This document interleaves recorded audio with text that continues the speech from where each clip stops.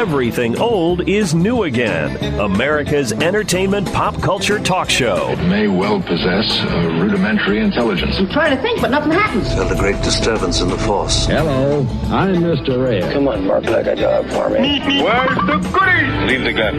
Take the cannoli. I bet you wouldn't have done anything like this if Mom and Dad were here. You filthy criminal. Excuse me while I whip this out. Go ahead. Make my day. Here are your hosts, Douglas Viviani and David Cohen. Space, the final frontier.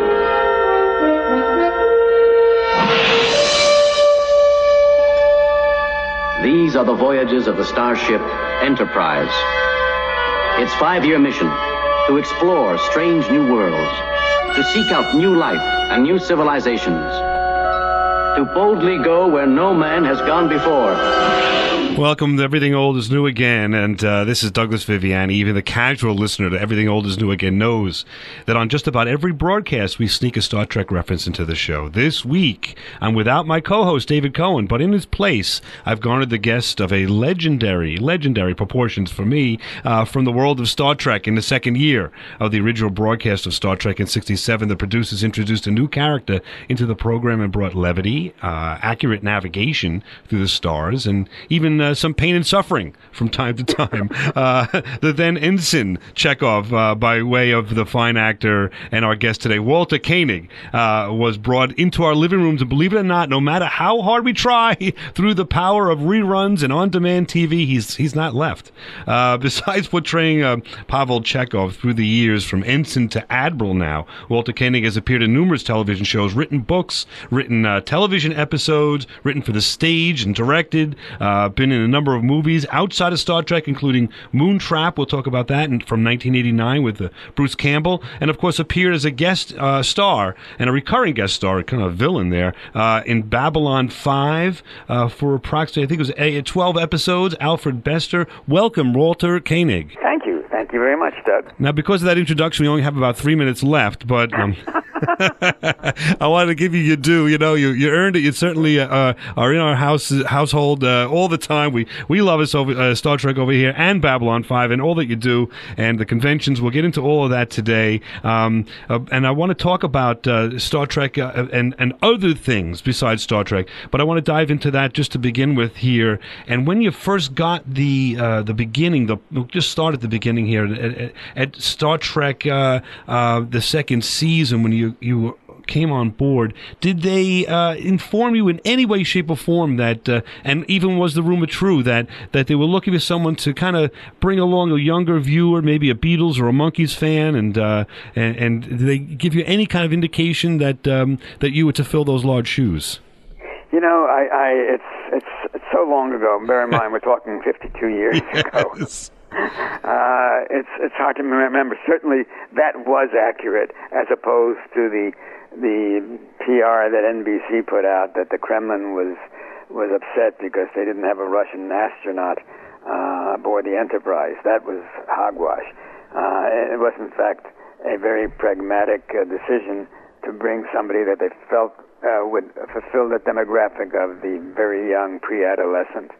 And so there it was. That's, I don't know when I learned that, but I think fairly soon into the production. Well, at some point they had you on stage right off the bat with the Beatles haircut, if you really look back at it. So I guess they had, whether they told you or not, it seems like everybody was jumping on board with the Beatles or the Monkees at that time in the late 60s or mid to late 60s. So, and listen, what difference to make? The point was that when you came on board, to me, it added a little bit more of an element than that visiting navigator that would probably get into trouble or probably have some problem that ended his stay on the show. You certainly had trouble as a character, but you stayed on the show and brought some levity and some fun to the show as well. So I don't know, during those 2 years, I know there was some growing pains and that you wanted a little bit more meat to the part. I understand that. But in retrospect, as you go back, was it a rewarding experience as you look just at those first 2 years of this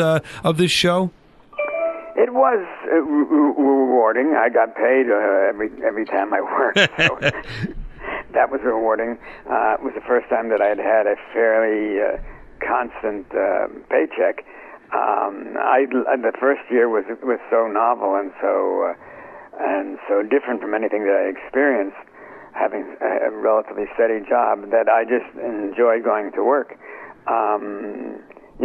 Like everything else, you require some stimulation as you go along, and when the role didn't expand particularly, I became a little restless. In fact, I left the series for a month in my second season, the third year of the show, to do a play in Chicago opposite Jackie Coogan, and the actor who played opposite Charlie Chaplin when he was like a child, and that was great fun. And I never regretted the fact that I took that month off to have that experience. So I'm restless. I have an ego. I felt I could do more than I kept in and Warp Factor 2 kept in, and so I having been invited to do the play, I was anxious to go forward with that. So yeah, I've complained over the years, and probably a lot of people resented it, particularly actors who can't get any work. But that's me. I was a good soldier. I didn't complain. I didn't throw tantrums. But I certainly felt a certain something was missing in that opportunity, and which was accentuated and underscored by the fact that we'd go to make personal appearances, and people were so positive, and there was so much approbation and reinforcement, and for doing so little.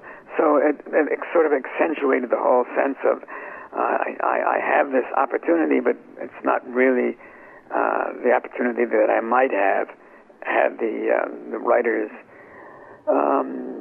been instructed to write more rewarding material for the character. Bear in mind, I'm not the only actor who was in that position. George Takei, Nichelle Nichols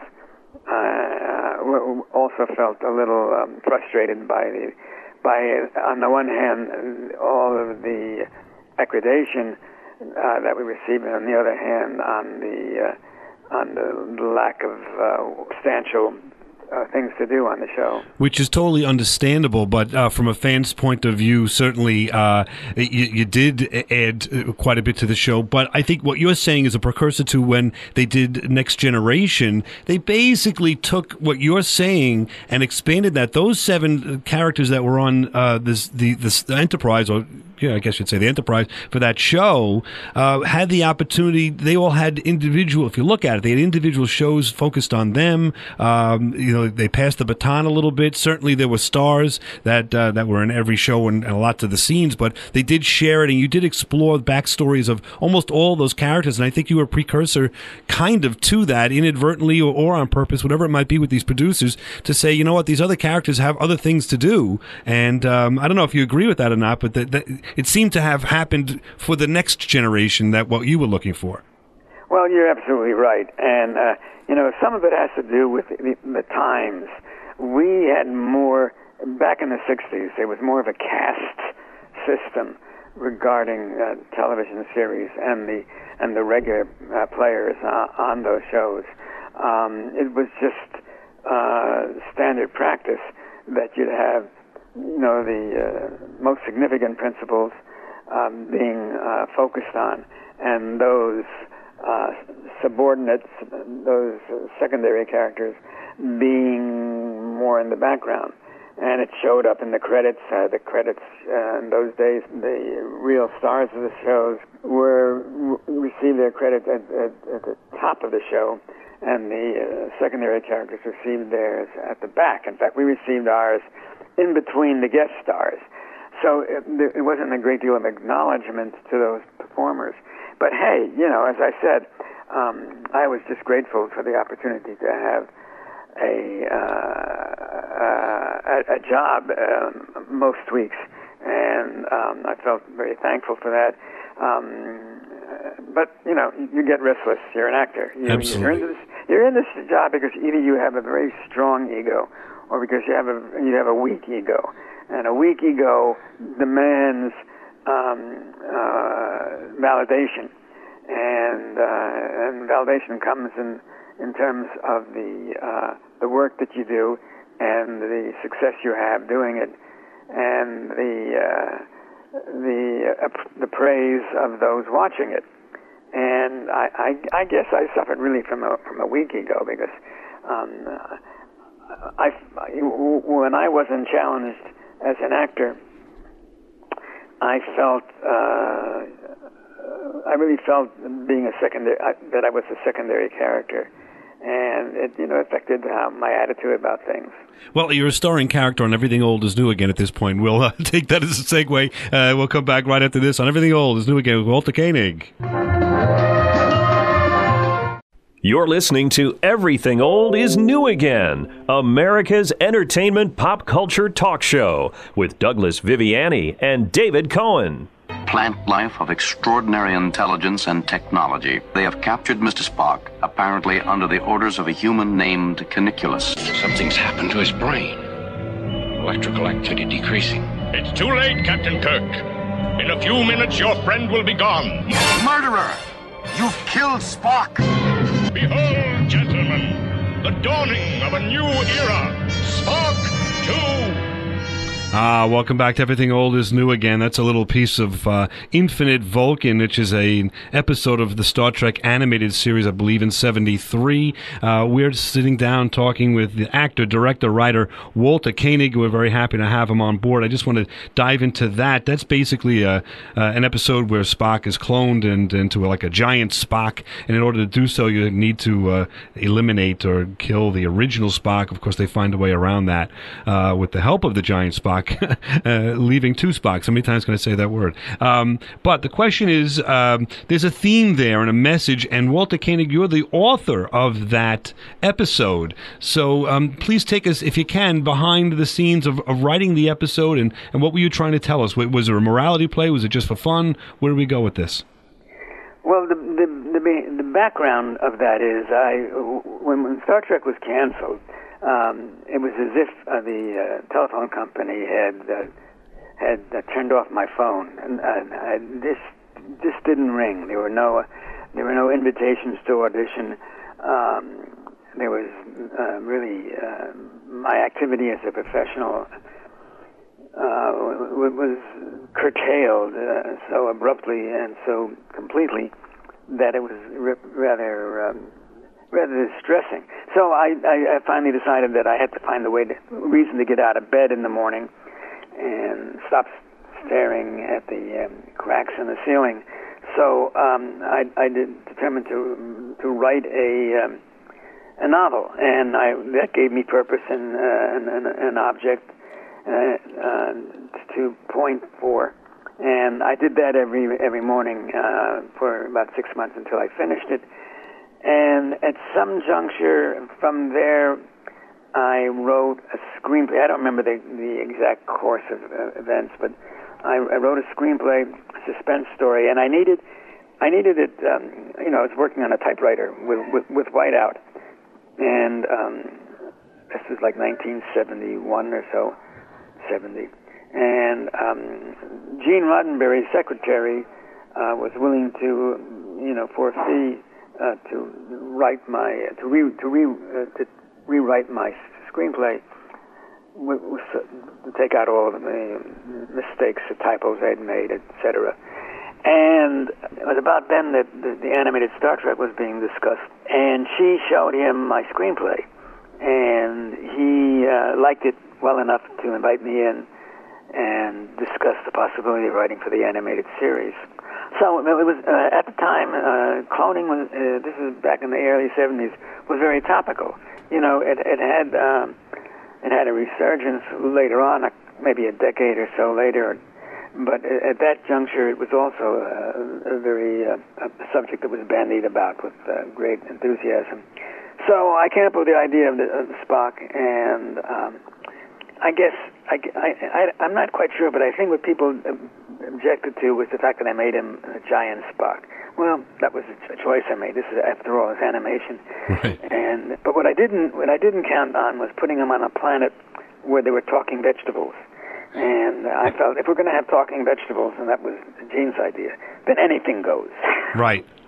Right. So I think maybe that was my justification for making Spock a giant.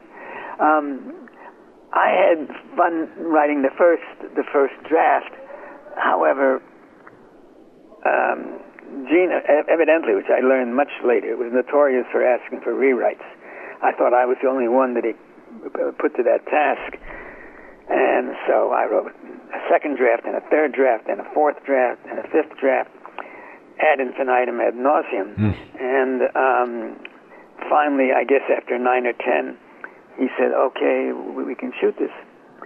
And that's the way it went. I mean, I whimsically, I named one of the plants a Redlaw plant, which is Walter backwards.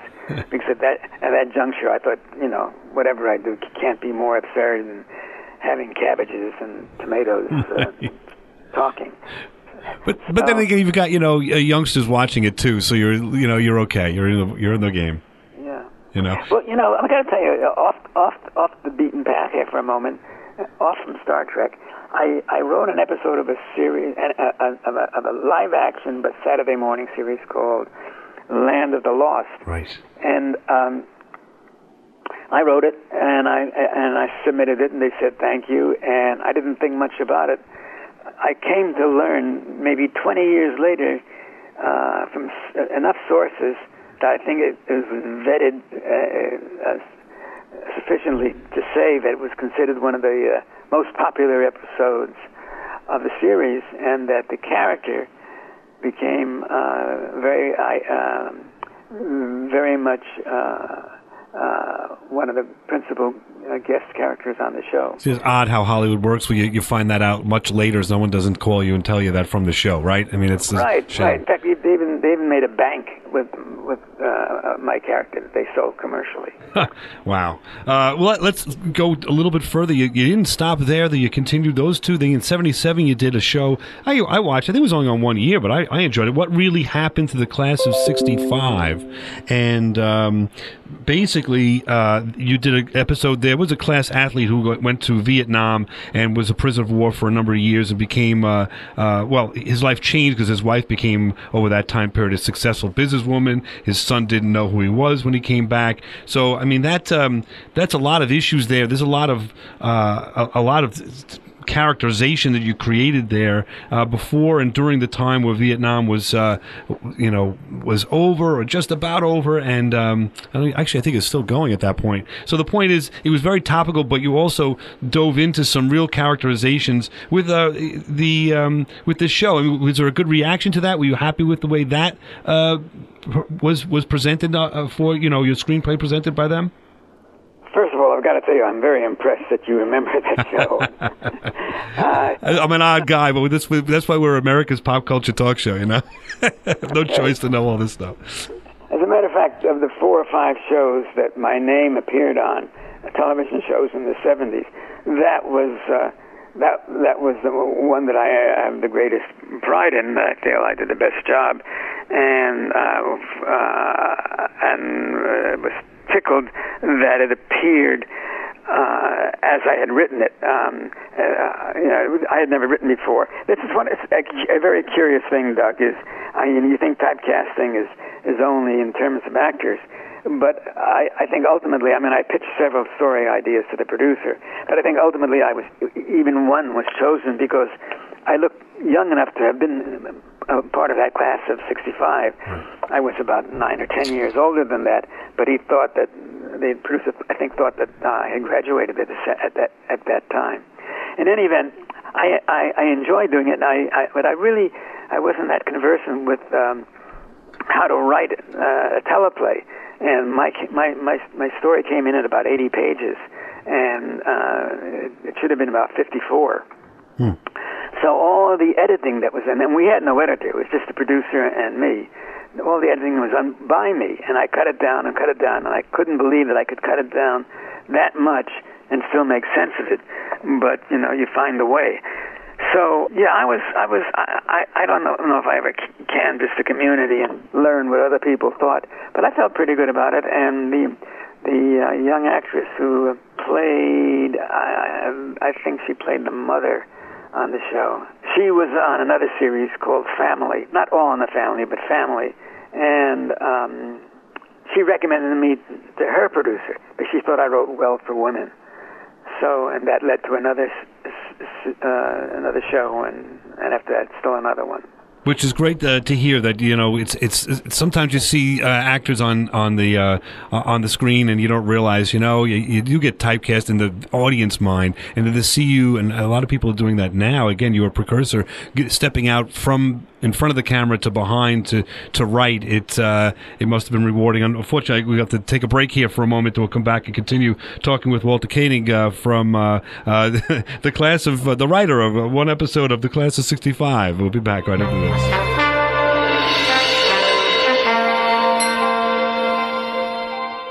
Now, back to America's entertainment pop culture talk show. Everything old is new again, with Douglas Viviani and David Cohen. You can't trust Byron or his people. Now you see that I was right. And maybe we could have avoided this if we'd opened negotiations. You can't talk to them. You can talk to her. You can talk to me. Everyone talks to me. People like talking to me. I guess I just have that kind of face. But you can't talk to them. They can't be trusted. Just leave it to us.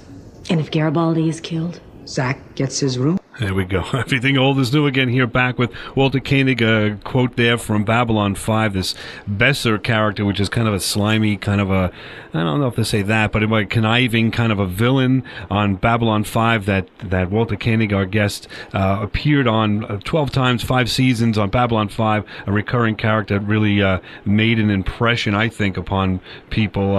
I know that was one of the things that you're proud of in terms of acting. Maybe you can take us behind the scenes and yourself as to getting the call to do the show and what you thought about doing another sci-fi and certainly about this character. Well, yeah, I'll try to recapitulate as quickly as I can. I knew the producer, J. Michael Straczynski, casually, very casually, and when I got the call, I was rather surprised, and I was cast in an early episode of the first season.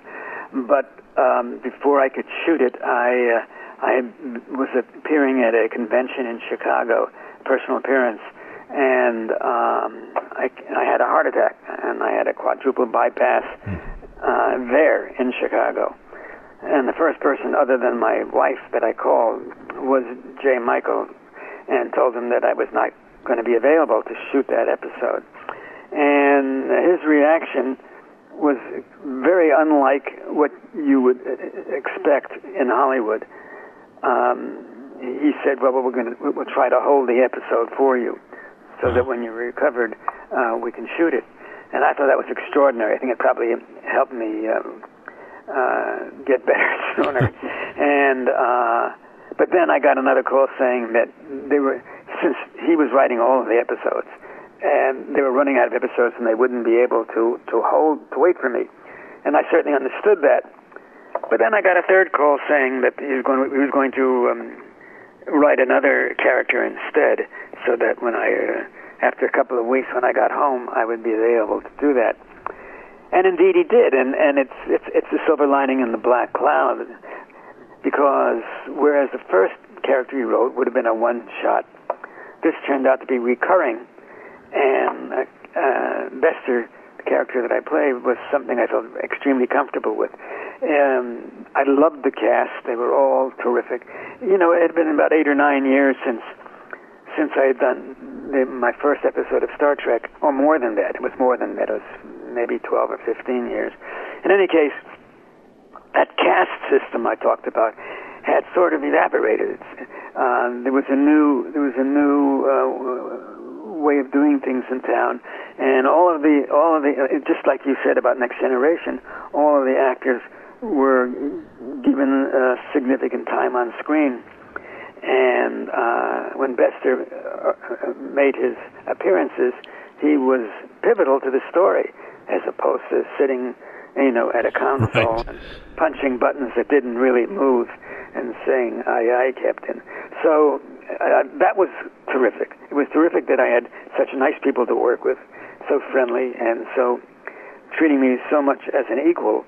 And it was great that the character had substance, and I had an opportunity to do something other than talk with an ersatz Russian accent. Right. It's also interesting that two stars of sci-fi of the 60s, yourself and Billy Mumy from Lost in Space, end up on this show, which became quite popular. Obviously, was in syndication, ran for, I think, for 94 to 98, somewhere around there, 5 seasons. And it was. Did you get an opportunity to work with Billy Mumy at all? I know he was on tons of those episodes. I don't know if I remember seeing your characters interact too much. No, I didn't get to work with him, but I got to talk to him. We were in makeup together. Terrific guy. To this day, he's very self-motivated. He has a band. He's had records. He had a couple of hits, in fact. He draws or he writes comic book stories that are published. He's always busy. He has a terrific family. Yeah, we weren't real close, but I've always admired his work, and I admire his who he is. Well, speaking of comic books, I just to segue here a little bit out of place, but in 2012, I believe it was at the time where a graphic novel came out, or a couple of comic books. I think you did 4 of them, called Things to Come, and sort of apocalyptic vampires. And the idea is that was before The Walking Dead and the apocalypse and all of that you see on TV now. A little bit of a precursor to that kind of a thing. What'd you feel about how that was received? Everywhere you look, if you look that up, everyone's pretty much praising what you did there with these vampires. Well, I think we're getting into fiction now. I had fun. I wrote it as an outline for a screenplay, and then because I wanted to get something back up there, and then as I looked around and I saw that so many graphic novels were being turned into feature films, I thought maybe that would be the shortest distance between 2 points.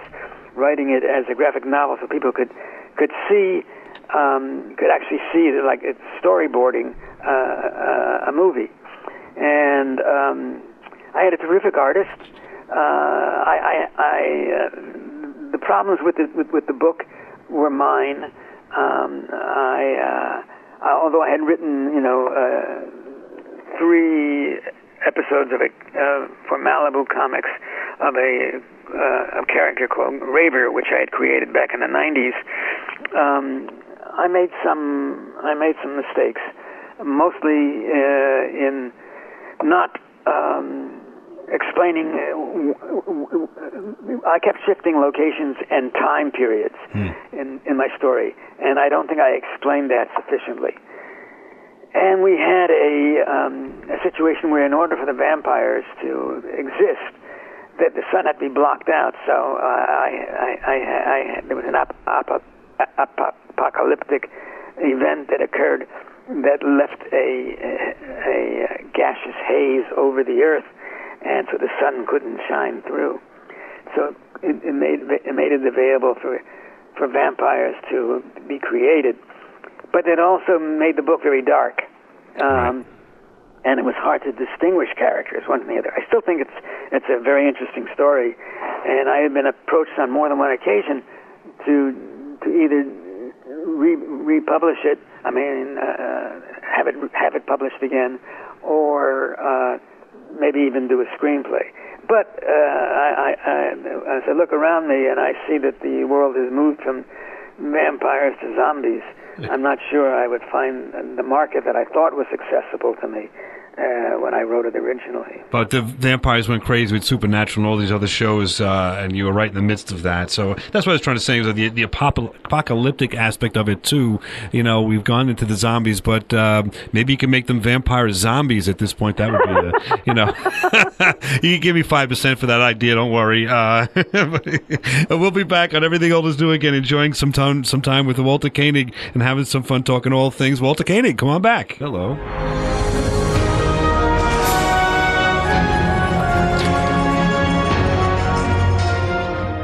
This is Everything Old is New Again, America's entertainment pop culture talk show. with Douglas Viviani and David Cohen. Where's Apollo?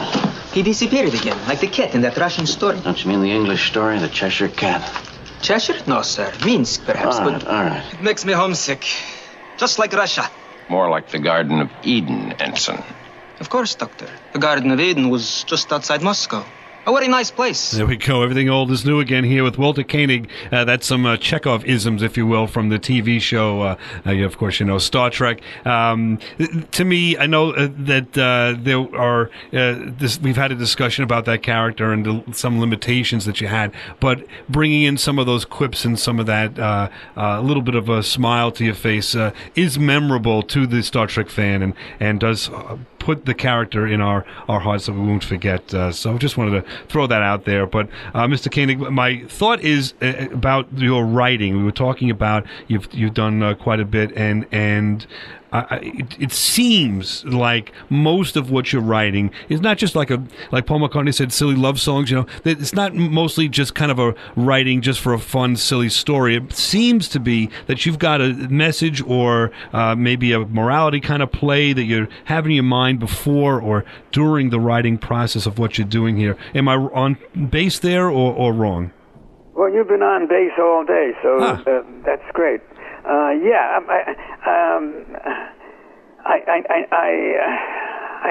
never sat down to write something that I said, well, this will be popular to the common denominator of viewers, and therefore will be commercially successful.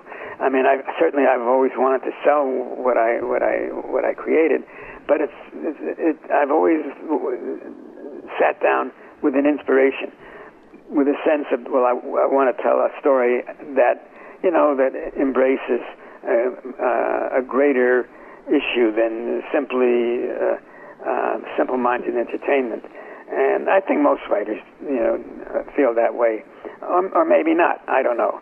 But that certainly has been my feeling when I try to write something. Now, did that come from just maybe the exposure to Star Trek? Was it something in your background before that? Because Star Trek, the series, did have an element of that for sure, which is the element I appeal to, that appealed to me, I should say, is the social commentary or looking at a particular civilization. How are they doing things differently than us? Is that right? Is it wrong? That kind of thing. I mean, that was in the shows that you were producing. I don't know, did it have any influence on you, or do you have that thought in your mind, independent of your experience?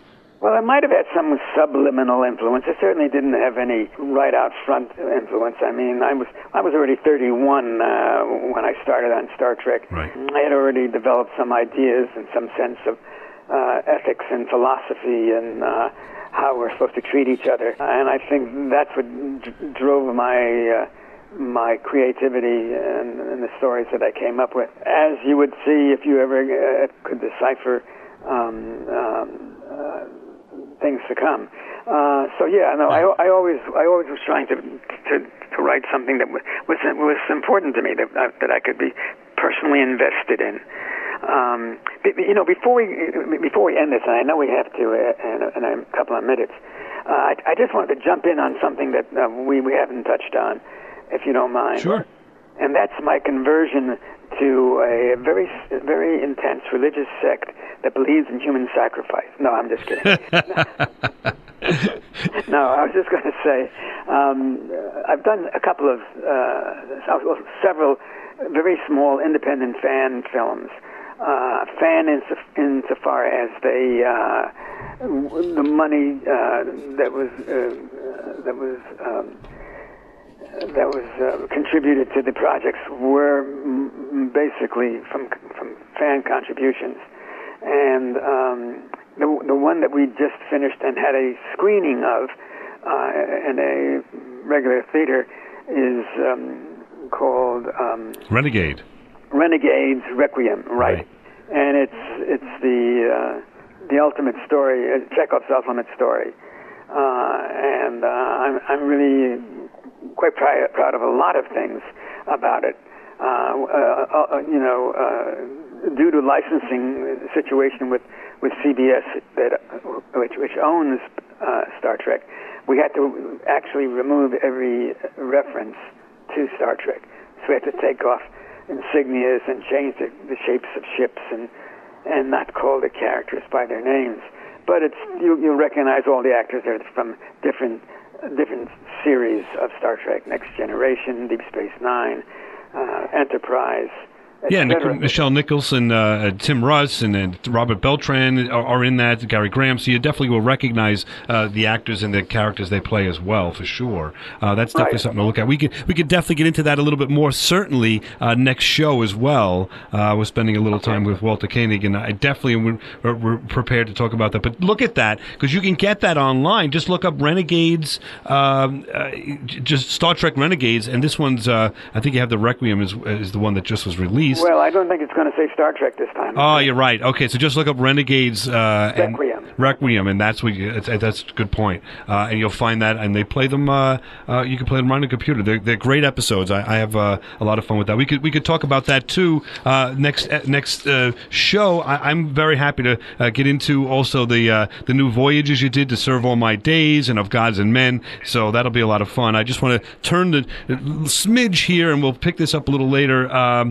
The movie you did in '89, one of the first movies I rented as I had VCRs were just coming out, and it was something that was unexpected to me, a horror science fiction movie with Bruce Campbell called Moontrap, and this Lee Lombardi was nice to look at too, wasn't she?